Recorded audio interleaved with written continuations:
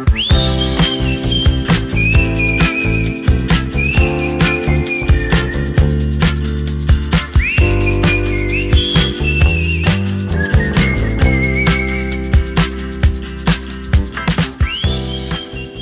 don't want to anger the robots by yelling at them. Mark Zuckerberg's going to start twitching in an unknown location. Okay. I need to make this bigger because my old eyes can't reach. You're not old, Jamie. How old am I? 40? I don't know. 40 something? 41. 41. I'm not yet 40. I still have a little bit more than a year. It's good when you cross a threshold because then you're like, oh, great, it's ages till the next threshold. Well, Sean, my husband, is 40. And I kind of like see us as like we're the same age. Yeah. I mean, so I feel like I've been 40 for a couple of years. Right. I mean, for at least 1 year. But I've been at least in my 40s for at least the last 20 years. At least. You were born in your 40s. Yeah. You're like Benjamin Button. Yeah. So. Well, right, first of all, Happy New Year. Happy New Year. Yes. We're back. 2024. Goodness me.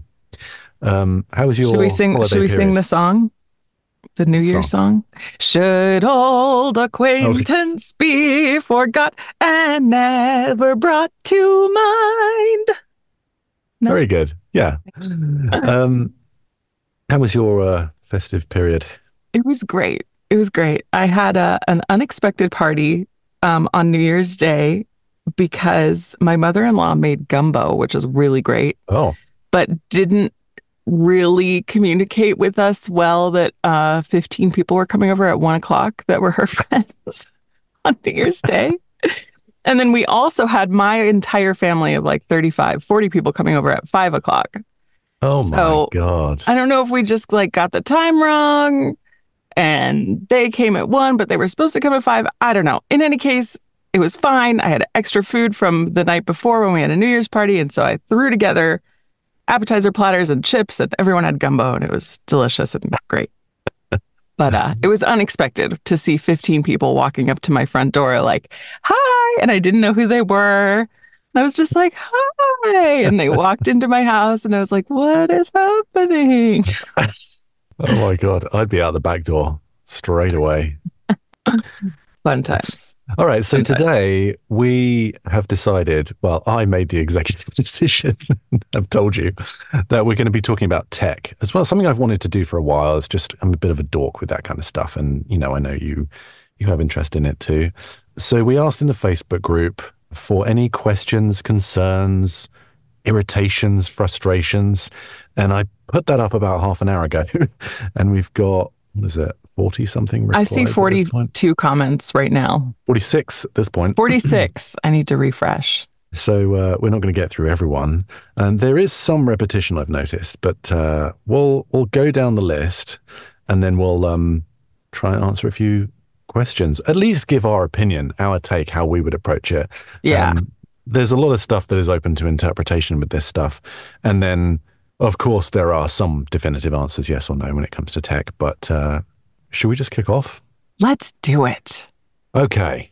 So Andy B., I know you do not have to break the bank and spend ungodly amounts of money, but conversely, you cannot get away with no frills, low-end models either.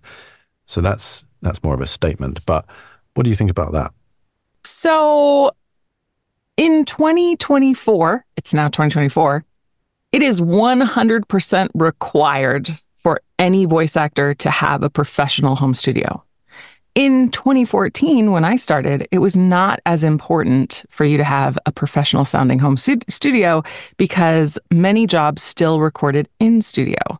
Now, if you're not in LA or New York, you are most likely recording from home. Even if you are in LA or New York, you are most likely recording from home about 97% of the time. So you have to have something that can be, the sound of your studio can go straight to air.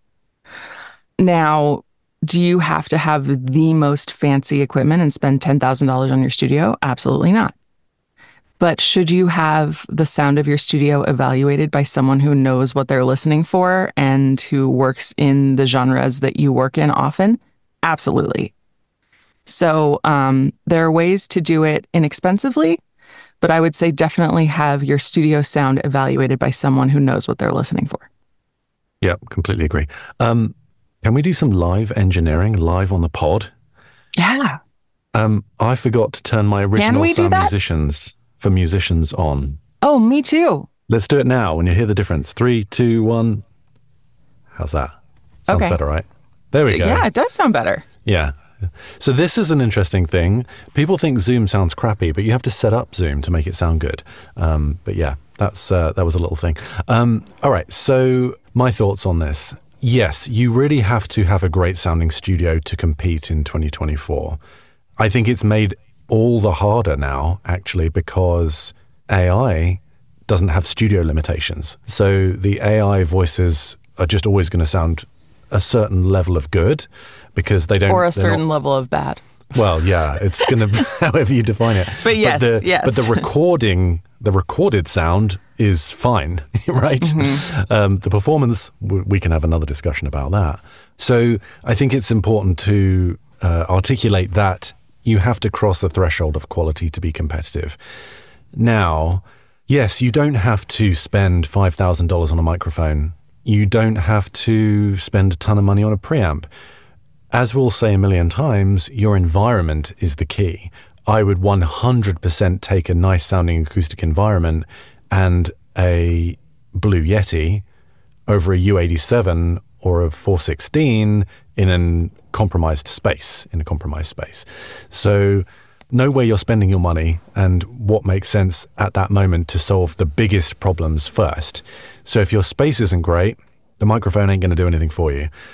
Spend a bit of money buying some acoustic blankets that can absorb some of the reflections, or maybe move some things around so you can locate your studio space in a different part of your home away from the noise interruptions, or whatever your specific situations are. Sort the big things out first, and it gets exponentially easier as you solve those big problems.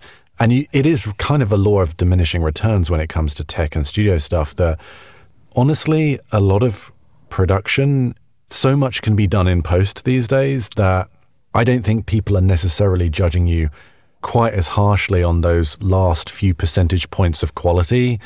They know that can be fixed, that can be tidied, that can be kind of sorted out in post. That's not to say you need to be slack about it. And maybe you could argue if there's person A and person B and you're basically on a level performance-wise, maybe the person with the better sound gets the gig. Maybe that could be argued. I don't think that's the case most often. I think people are chosen based on their performance, what the vibe they're giving and their age and the genre and all that kind of stuff. So I think when you're early in your career, solve the big problems first and don't sweat about I've got this brand of mic and it can be like 3% better if I spend another $1,000. Like, that's not really going to impact your career in any meaningful way. But when you get into a higher level and you are being judged for AAA video games, national television commercials, promo, etc., then you do need to spend that money to make yourself as competitive as possible. But you have that money because you're operating at that level. So it makes sense, kind of horses for courses. I always say, do what you can with what you have and then grow as you go. Yeah. Like, just buy the equipment that's necessary for you when you need it, which is exactly what you're saying. But I will say, though, that, when I'm working with a client that I haven't worked with before, and they get on Source Connect and they assume that I've only used it like twice in my life, when really I use it twice every day. Yeah. And they're like, "Oh, hey, so what kind of mic just checking. What kind of mic do you have?" And I say like, "Oh, I have a Sennheiser MKH 416." Immediately, they like breathe a sigh of relief and they go, "Oh, okay, thank God this person knows what they're doing," just by virtue of the fact that I have a microphone that is considered an industry standard. Yeah. not that the 416, I mean, I love the 416, but the 416 is not the end all be all of all microphones and, the greatest mic that's ever been invented in the world. But it is an industry standard, so they know, that at least I have invested a level of cash into this business. Yeah, and sometimes they're just like, particularly when you do these studio tests, they're just ticking off. The person who's doing the studio test is not necessarily the engineer. It could be just anyone, in the company. And they're just ticking off, oh, you've got a wired connection, you've got a 416, you're in a booth, blah, blah, blah, using Pro Tools, blah, whatever it is. They just want to tick it off and, like you say, have sort of peace of mind. So this is something we'll talk about as we go along. Really, you need your studio quality to be fantastic into your computer without all the faffing around with all the processing, because if you're going to be directed live, that is what you're sending your clients directly via Source Connect. So there is no hiding in that situation. So having a great booth, having a great mic, having a great interface, knowing how to use it, setting your gain right, there is nowhere to hide outside of that. So capture it right the first time. Yeah. But if you don't have the money, you can make do with what you have and make the best of what you have as Until you grow. You can upgrade. Yeah, exactly. Okay, so moving on. Alicia. Okay. Biggest admission, I can't use Audition, meaning Adobe Audition, without Uncle Roy. By having him set it up, I set myself up to have no idea how to use it without him. I feel like I'm driving a fancy car, but all I know how to do is push the buttons. When the buttons stop working, I'm toast. Yes. This is a problem. This is a problem. I love this comment, actually. I do too. I think it speaks to a lot. Yeah. And this is so when I was learning how to record myself, I didn't have any coaches. I didn't have anything. I literally looked up every single article I could find about recording voices. I looked up YouTube videos that were done by engineers that talked about recording voices. I learned I looked up terms like, what does EQ mean? What does compression mean? What does normalization mean? Like, what do all of these things mean? And I tried to put my brain through a course of what is it to be an audio engineer. And then every time I had a problem, I use Logic Pro on Mac because I started on GarageBand.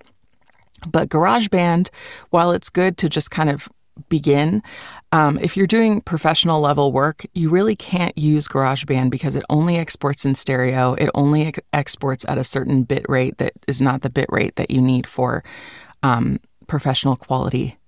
sample rate that you need for professional quality work. And so I moved up to Logic because it's literally the same program as GarageBand. All of the buttons are in the same place. It's just an expanded version that has professional capabilities. You pay one time and it's done. Anytime I had a question about anything I was doing, I would look up the answer and I would teach myself the solution. When you use someone else to teach you what to do, you're not creating those neurological pathways in your brain to figure out how to do it yourself. So I would say to Alicia, from now on, when you have a question, don't immediately go to your tech coach.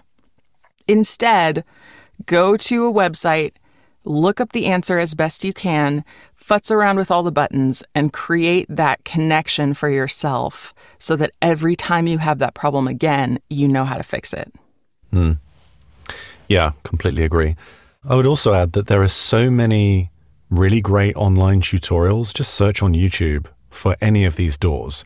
And maybe you just watch one a day, and it's like 10 minutes out of your day while you're having your breakfast or something, and really understand the tools that you use, exactly what Karin just said. Because there are so many examples when something's happened, you're like, oh, it's that. This has a tech component to it, this job. So I think it really is incumbent upon you to learn that stuff too, to a certain degree. If you're like a pizza delivery guy, you don't need to learn how the engine works in your car, but you do need to learn the route. You need to learn how to get from A to B and And if there's traffic on one street, you can go a different way. You know, it's a similar thing with this. And this happens all the time in live sessions, with Source Connect, with your DAW, whatever it is. And yeah, if you're reliant on someone to get back to you, you can really hamstring a process. The thing with some of these, what's called stacks, basically you pay someone to set up your DAW for you, and they create EQs and compression settings and gates and all this other stuff. And maybe in that one instance with that audio that you gave them, it is right. But so many times, if your performance is different, if your mic technique is different, if your intent is different, if the genre that you're recording for is different, if the dynamics of your performance are different, if what the client is wanting is different, whether it's a promo or whether it's a video game, like you name it, your performance is different every time behind the mic for varying different reasons. And those settings may not be right, or maybe something in that stack is effing up what you're trying to do, and that is the problem.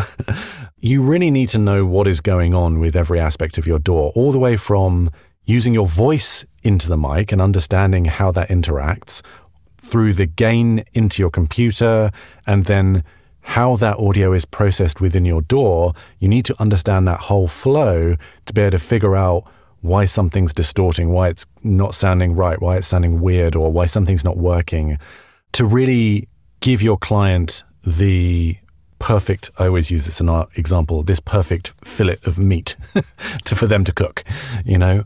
In America, we say filet. Filet, sorry, because you're fancy over here. We're fancier. It's more French.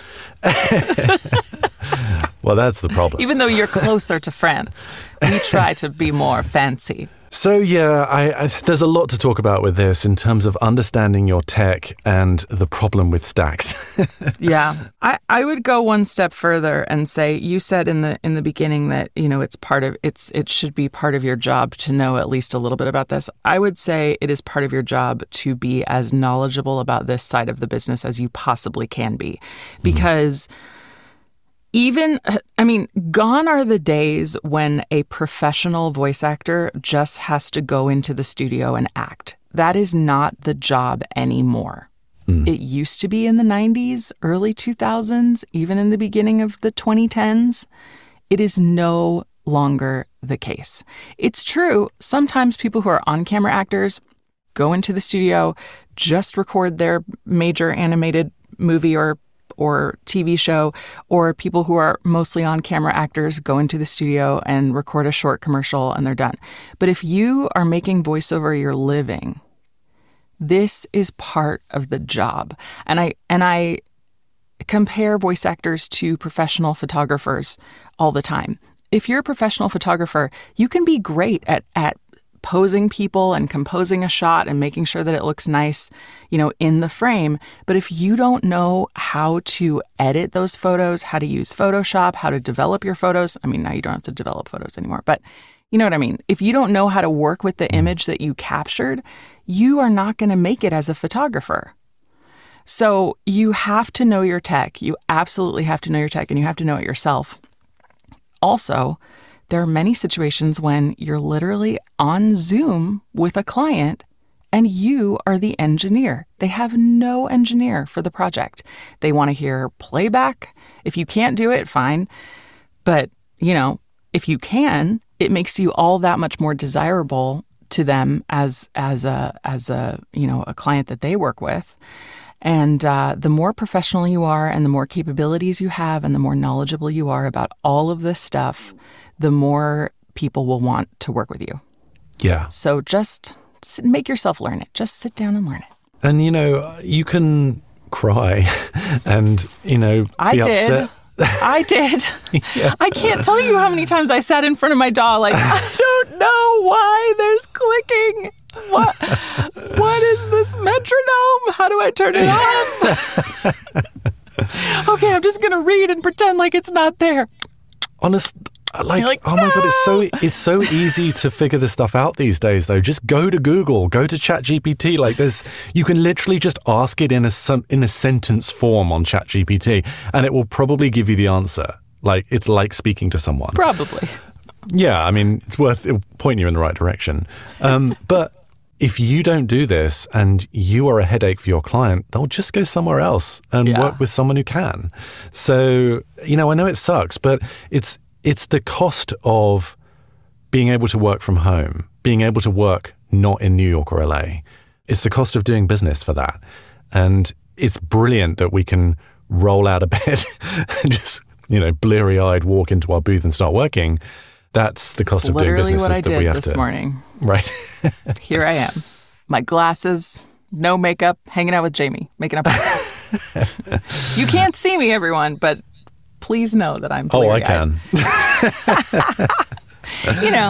That's the thing. That's the thing about being someone who doesn't wear makeup normally, like you, Jamie.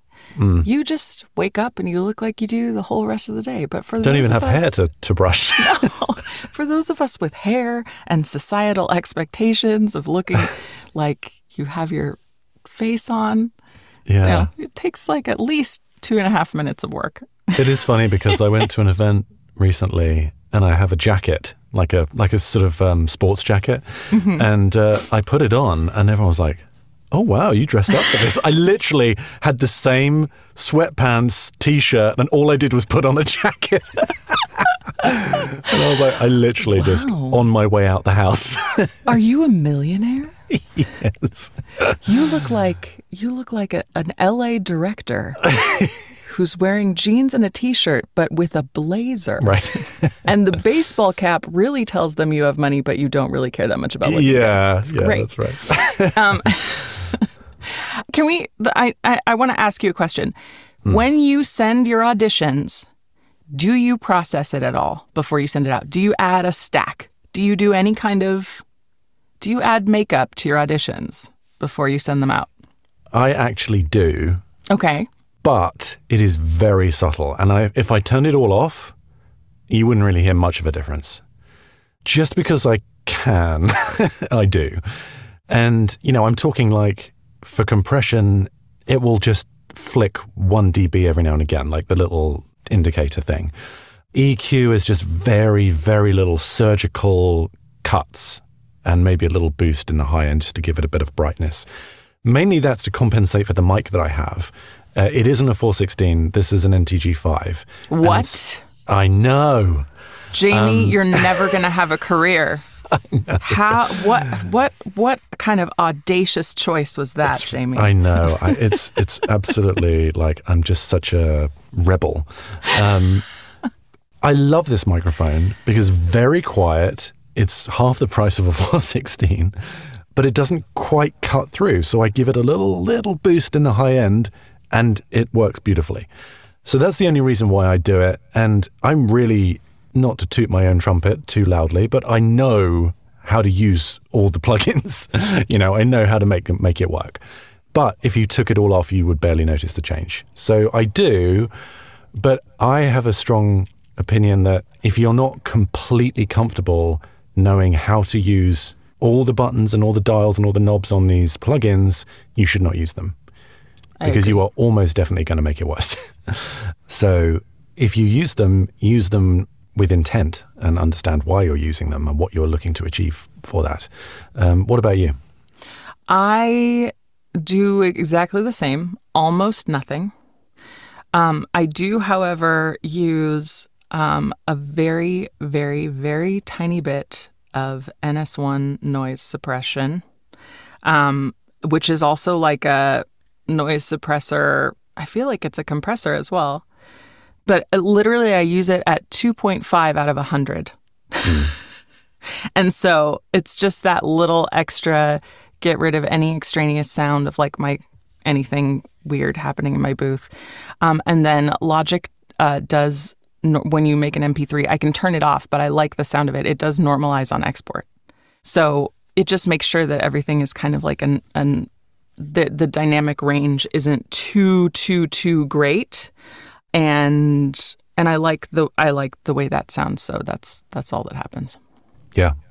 Which actually speaks to Laura Quimbow. Is that how you pronounce her name? Apologize, Laura, for absolutely butchering your name. She said, it would be helpful to get a definitive on what people put their dB at. I normalize to -3 dB, for example. So everyone at least is sending in auditions that are the same loudness. So what you're setting your dB at, she's referring to, as she says when she's normalizing, what she's exporting from her DAW to send in.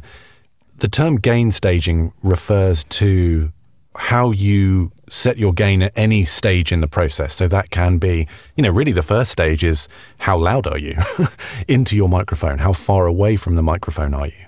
And then it is adjusted by the gain on the interface. And then every time you compress or EQ something, you're boosting in EQ, you're boosting frequencies, you're cutting frequencies. So that's a gain stage as well. Compression, of course.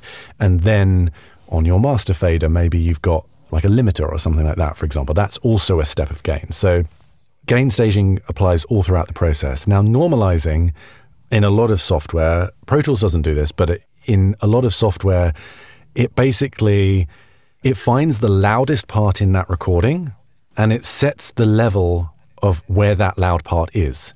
So if you're normalizing to -3, it finds that loud peak and it turns that peak up to or down to -3, and then everything else is adjusted accordingly, like by the same degree. Well, and then also there are two kinds of normalization. There's peak normalization, which is what you just talked about. And then there's loudness normalization, which is another algorithm that basically like takes the entire section that you want to normalize and finds the average. The average loudness of that section and brings everything up to meet the average loudness. But most people are using peak normalization. Most people are using peak normalization. Unless you're in audiobooks. But I don't know if you've ever listened to a podcast. There's one podcast that I listen to. It's actually, it's the 2020 podcast. And the 2020 podcast, they literally take the TV show, they rip it from TV and they put it into a podcast. And it's so quiet. Yeah. I have to like turn my volume up like crazy to just hear them speak on the 2020 podcast. But then the ads come on and it's like, we're speaking at this level on 2020. Do you need a new credit card? And it's like, no. And it's like so loud. And all the ads are super loud because they're all normalized, I guess. And maybe the show is not because they just rip it from TV and they assume that it all sounds the same level. But somebody should be checking that 2020. I know your producers listen to this podcast religiously. So. Well, on TV, they had very, very strict rules that they employed globally for the volume and the compression of advertising, and that is RMS normalization or limiting compression. If you remember, beyond about 8-9 years ago, you'd be watching a TV show and then the ads would come on and take your head off. Mm-hmm. Now that's no longer the case. Podcasting is the Wild West. We're also determined, like Apple and Spotify have their own like loudness systems as well that they employ. But as it relates to auditions, the conventional wisdom is you peak to -3.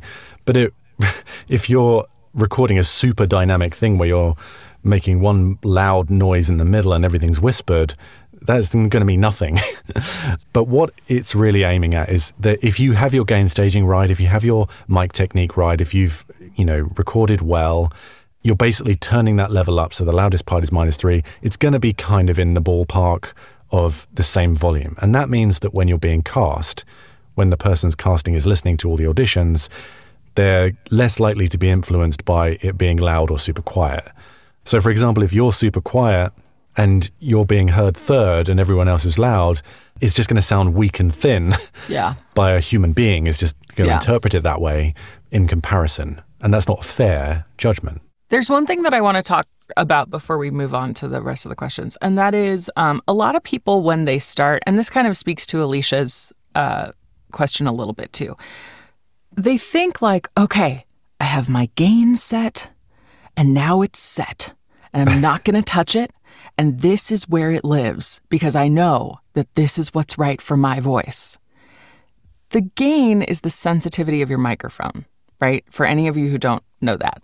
It's the amount of sound that's being taken in and processed. So you turn it up and it takes in more sound. You turn it down and it's less. So if you're doing an animation audition, Jamie, what do you do with your gain? Well, it almost definitely goes down. I don't do much animation, but video games for sure. Yeah. If you're doing a lot of just corporate narration, you're not going to be moving your gain probably ever.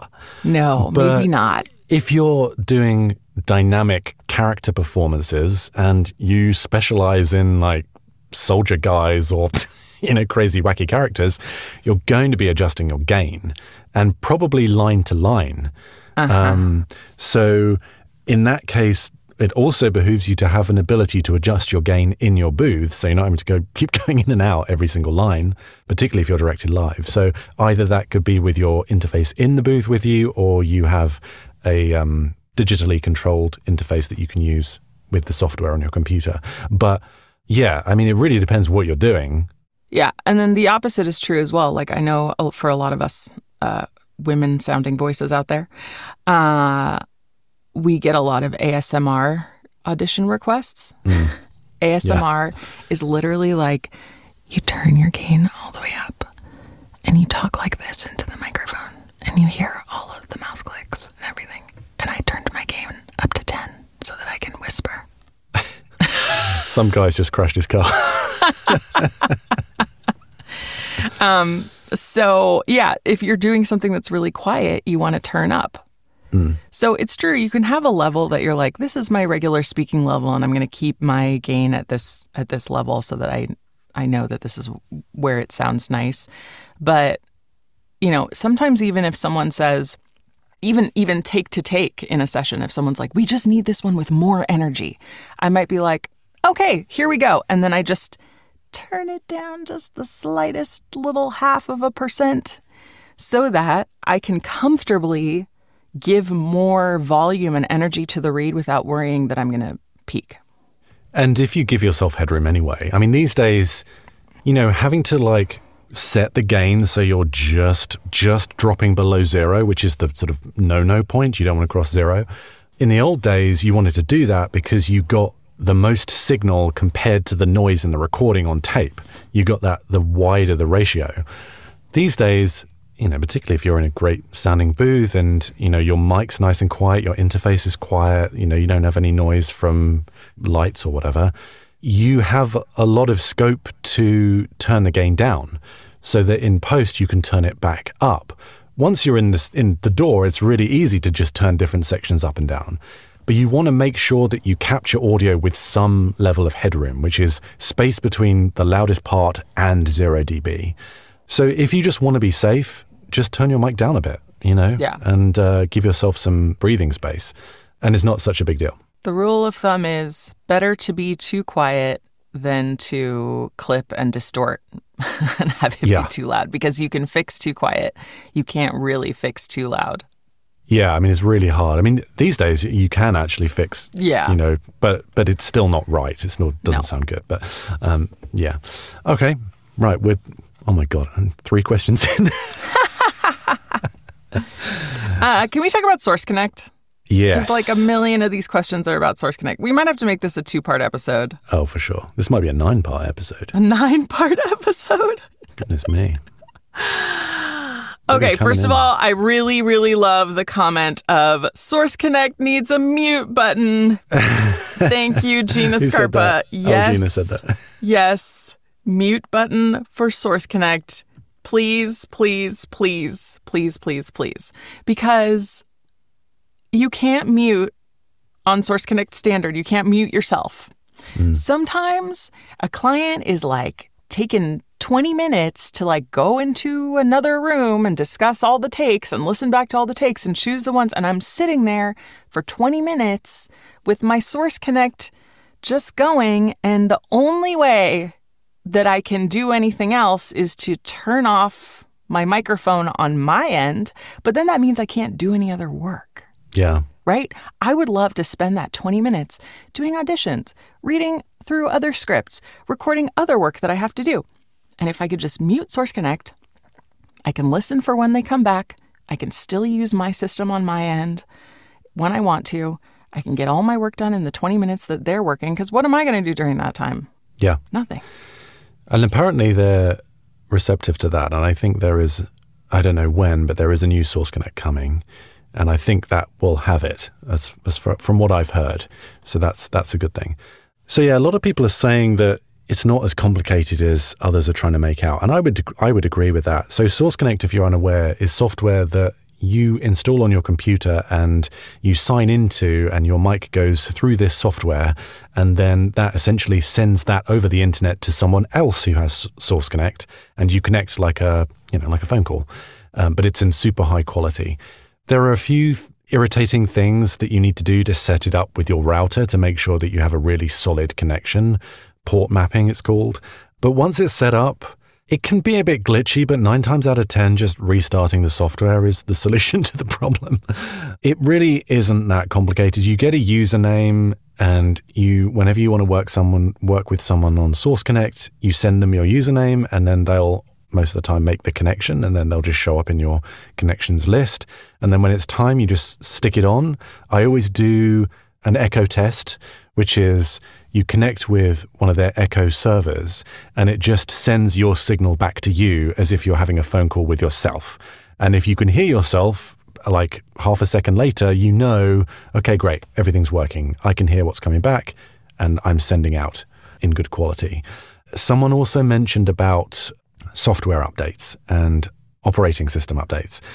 Now, I will say I do sympathize with a lot of software manufacturers, because Apple will they'll work with like Adobe and Avid and, all these other companies to make sure their software is compatible with the next version of the OS.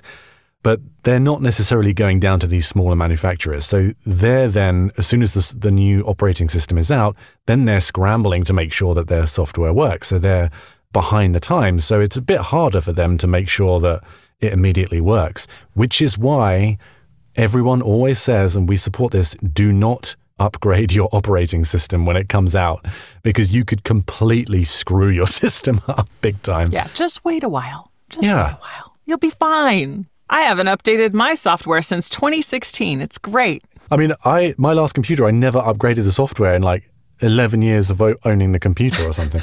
And eventually it got to the point where like Chrome wouldn't work.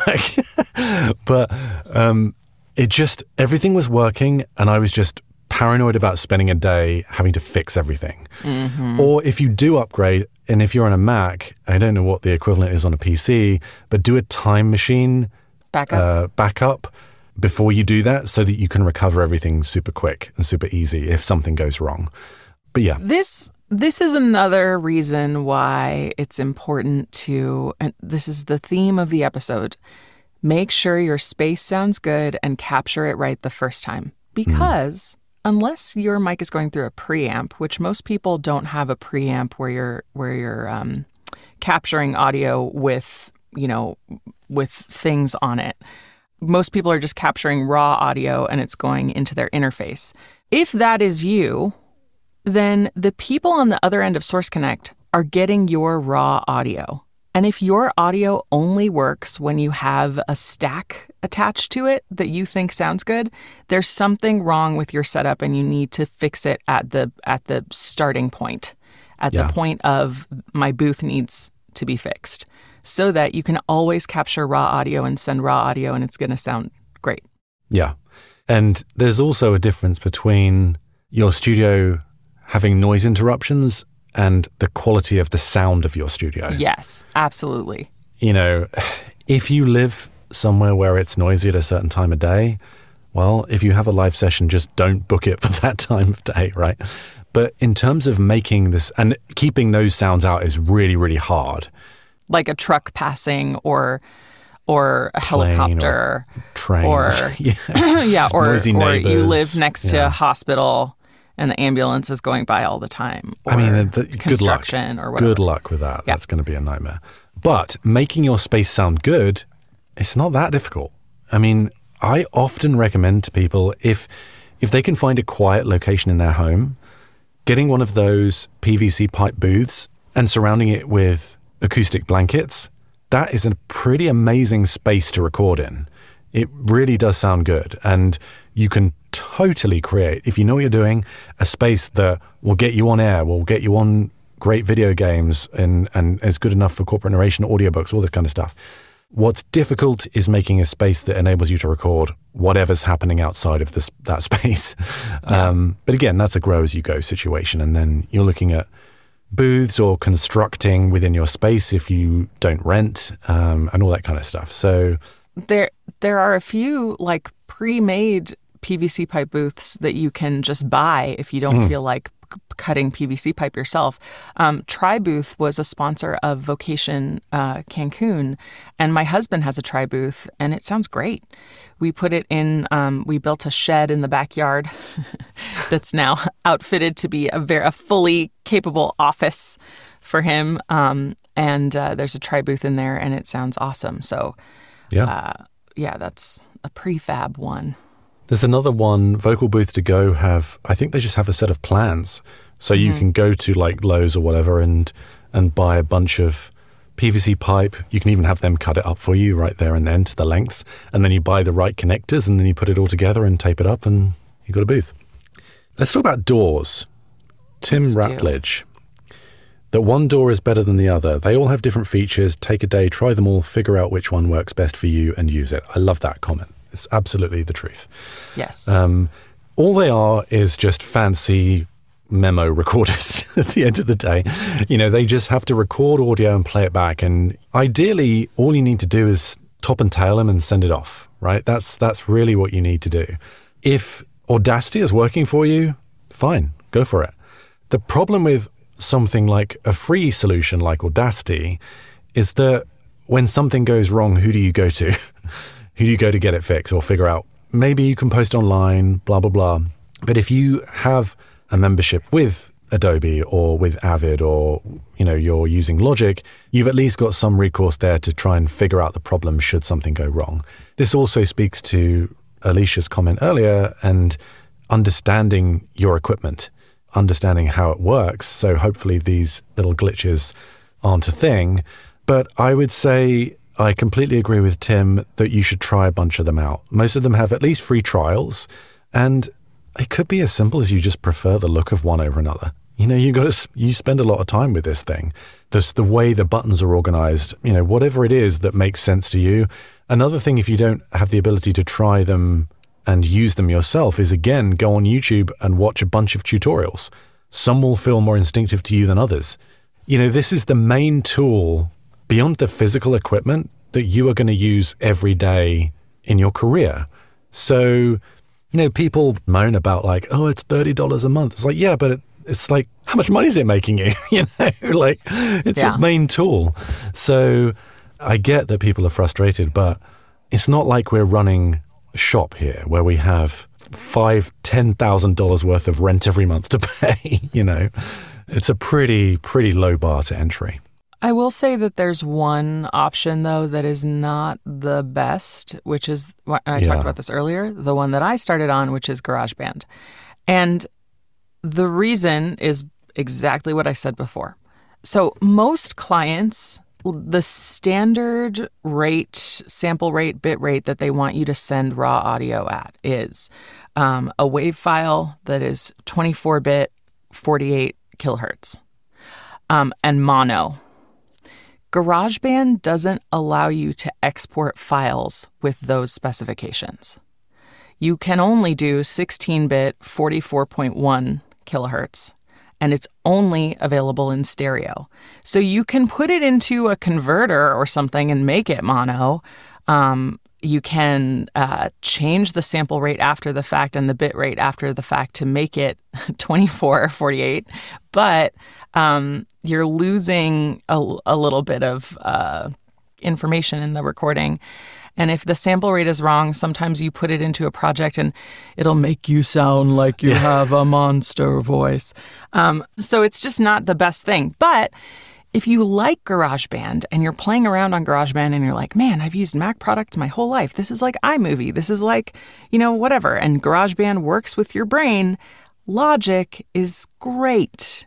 It's like $200. It might be $250 now. You pay one time. All the buttons are in the same place, and it's great. And that's what I use. So you want to make sure that your DAW has professional capabilities, which Audacity does. Audacity sometimes has more capabilities than some of the things that I use. Like you can export in ULAW, which is on Audacity, which is like you need that for phone systems sometimes. And I don't have that in any of my other programs. So if I need to do that, I put my files into Audacity and export them. Yeah, I export my files when I do phone systems and out of Pro Tools and import them into Audacity, which is hilarious right. to actually export ULAWs. Just a couple of things just to clarify on what you just said. There is going to be no discernible difference between 16-bit and 24-bit. Yeah, of course. But when you're editing video, most sessions are 2448 in like Premiere Pro or, the other software that people use. So it's just really easy. They don't have to go through a file conversion process. A lot of this software will convert your files to whatever it needs in a way that doesn't pitch it up or down or speed it up or slow it down. The other thing, just a point of clarification, it's bit depth, not bit rate. Bit rate is to do with converting to an MP3. Yes. And that's a different thing. But yeah, it's just to be a bit anal about it. Thank you, Jamie. I think we've got time for one more, shall we? Yeah, let's talk about doing playback. Oh, easy. Don't. So you need to figure out how I don't offer playback when I'm engineering my own session unless they really, really, really, really want it. And that's because it just takes so much more time to do a take, do 3 in a row of something, and then play back all 3 takes. Like, why weren't you paying attention the first time to the one that you liked and then just tell me what it is and we'll just... So I don't offer playback as a rule unless they specifically ask for it. If they specifically ask for it, every program has a different way of you doing playback, and you have to figure out the way each program works. Zoom is fairly easy. You just enable, audio to come from your computer, and then you should be able to play back. Now, if you have multiple channels on your interface, sometimes Zoom is only attached to one channel. So if your microphone is like going into channel 2 and not channel 1, and Zoom is taking audio from channel 1 and not 2, that's the case with Google Meet and Microsoft Teams. That can make it so that they can't hear you or you can't do playback. But there's also a kind of software called Loopback. And I have Loopback. I've used it a couple of times. And basically it's like just a software that takes the sound from your computer and loops it into whatever program you're using. It's a little bit complicated to figure out, but there are like graphs to help you figure out where the sound is going. And you can do it. But worst case scenario, you just export each take and upload it to a Dropbox folder and give them a link so that they can listen back to it in real time. And hopefully that will be so annoying to them that they just won't ask for it. Yeah, that is the closest I get, is I will set up Zoom to be able to play back audio from my computer, and I will just export the take and play it from my desktop or something. Like, it just takes 15 seconds. I don't set up loopback. I don't do playback. That's a line I'll draw in terms of the engineering. It's an extra variable that I just don't want anything to do with. If it's a serious session they require playback, they'll need a third-party engineer, which is 99% of the time what they have. And that person is in charge of keeping track of takes, labeling takes, playing things back, cutting it together to picture, playing it back through Zoom so that everyone can see what it looks like. Like, that really is not your job. No, but just to reiterate, you can do that, Jamie. You have the ability to be able to do that if you absolutely had to. Yes, but I choose not to. Right. I kind of like doing it sometimes. And actually, in my sessions, I only record takes. I don't hit record and let it run for the whole session. I stop and start all my takes. Even if it's a Source Connect session, I always stop and start all my takes. That's just a standard thing that I do across all sessions, and I like it better that way because then I don't have to edit anything after the fact if they just want takes. See, I don't do that because I'm paranoid I'm going to forget. I'm going to press record. But see, the thing is, if you only ever do it that way, it's muscle memory. Like your brain doesn't even, like I can't even start speaking until my finger hits R on the keyboard. Yeah. Like I won't even, like I can't, there's no situation in my mind where I would ever take a breath and just go without hitting record because I'm so used to doing it that way. And if someone says, just start the recording and let it run, that makes me feel nervous. Do you have like a sort of idiot button R that you can press, like so that it doesn't not connected to anything in those situations? No, I ask them if they're like, you can just hit record and let it run. I'm like, would you mind if I just record takes? And they're like, oh, no, that's great. Like, I've never had anyone say, no, we need you to keep it running the whole time. Yeah. What's good about that actually is if you've got autosave set up on your DAW, it means it's going to save everything. Yeah. When you press record and let it run, if your computer went down, if you had a power cut, like in the middle of that, you've lost that entire thing. Exactly. You've lost the backup. That is the thing that I'm paranoid about. Or if your computer about. like has some weird thing and crashes or runs out of memory that you didn't know you didn't have, in the middle of it, like it's gone. It's gone. Yeah. Whereas if you stop and start takes, you at least have the takes that you've done so far. Yeah. That is definitely a good benefit to that for sure. But again, I do it that way because that's the way that works best with my brain and my workflow. If that's not the way that works best for you and your workflow, don't do it that way. Yeah. And when I'm in an in-person session in a studio, obviously I'm not hitting record every time. You're just tapping your thigh. Like, excuse me, could you, I know that you're the engineer, but could you provide me with a keyboard on the inside so I can control things from my end as well? Thank you. Oh my goodness, that would be taking control freakery to another level. I only record myself, so I don't allow anyone else to record me. Okay, well that was good. We got through a bunch. I keep getting beeps in my ear, so we've got obviously a lot more here to go through, so maybe we'll do another one. Yeah, we have like 80 comments now. Oh, really? Oh my God. I mean, I think it's like 70-something. 67 the last time I looked. Wait. People are really freaked out about tech. 68. 68 comments so far, and the post has been up for 1 hour. So people have questions, Jamie. How many did we get through? Like 6? Like 5. So we're going to be there for a while. We'll do at least one more episode on this. Coming soon.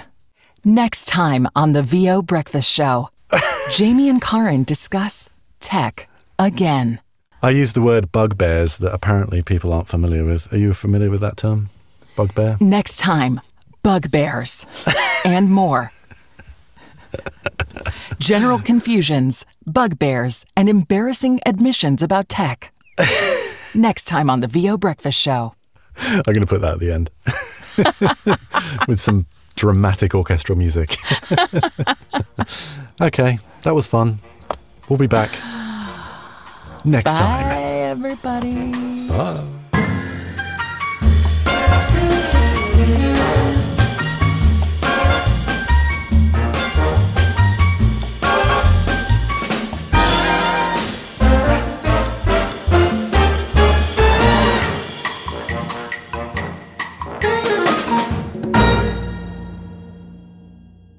Next time on the VO Breakfast Show. Jamie and Karin discuss tech again.